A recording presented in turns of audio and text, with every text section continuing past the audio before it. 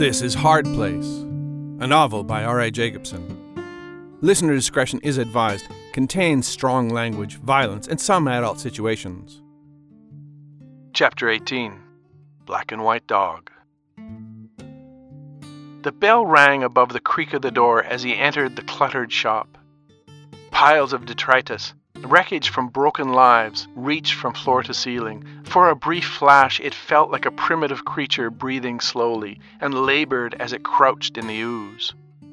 As John stood inside the door, the components gradually took shape.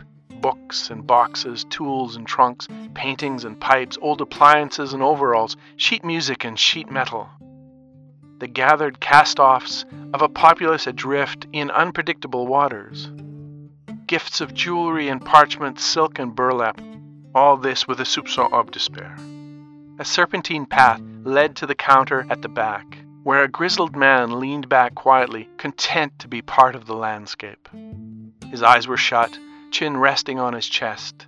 He wore a gray suit with time-polished elbows and a string tie with a silver skull that glinted periodically with the rise and fall of his chest.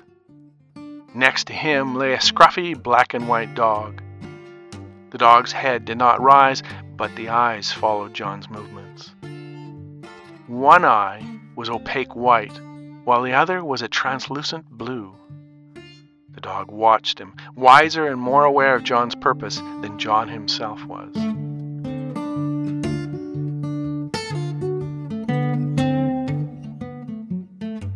Tune in next Thursday for Chapter 19, Matt Sees Alan on a Table. Stories from a Hard Place is a narrative podcast. Every Tuesday and every Thursday, R.A. Jacobson presents another chapter from a Hard Place, read by the author. Opening music by Noah Zachrin.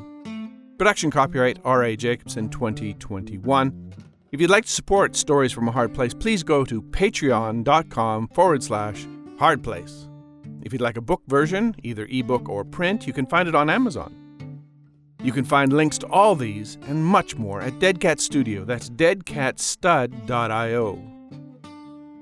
Thanks for listening. Keep the shining side up.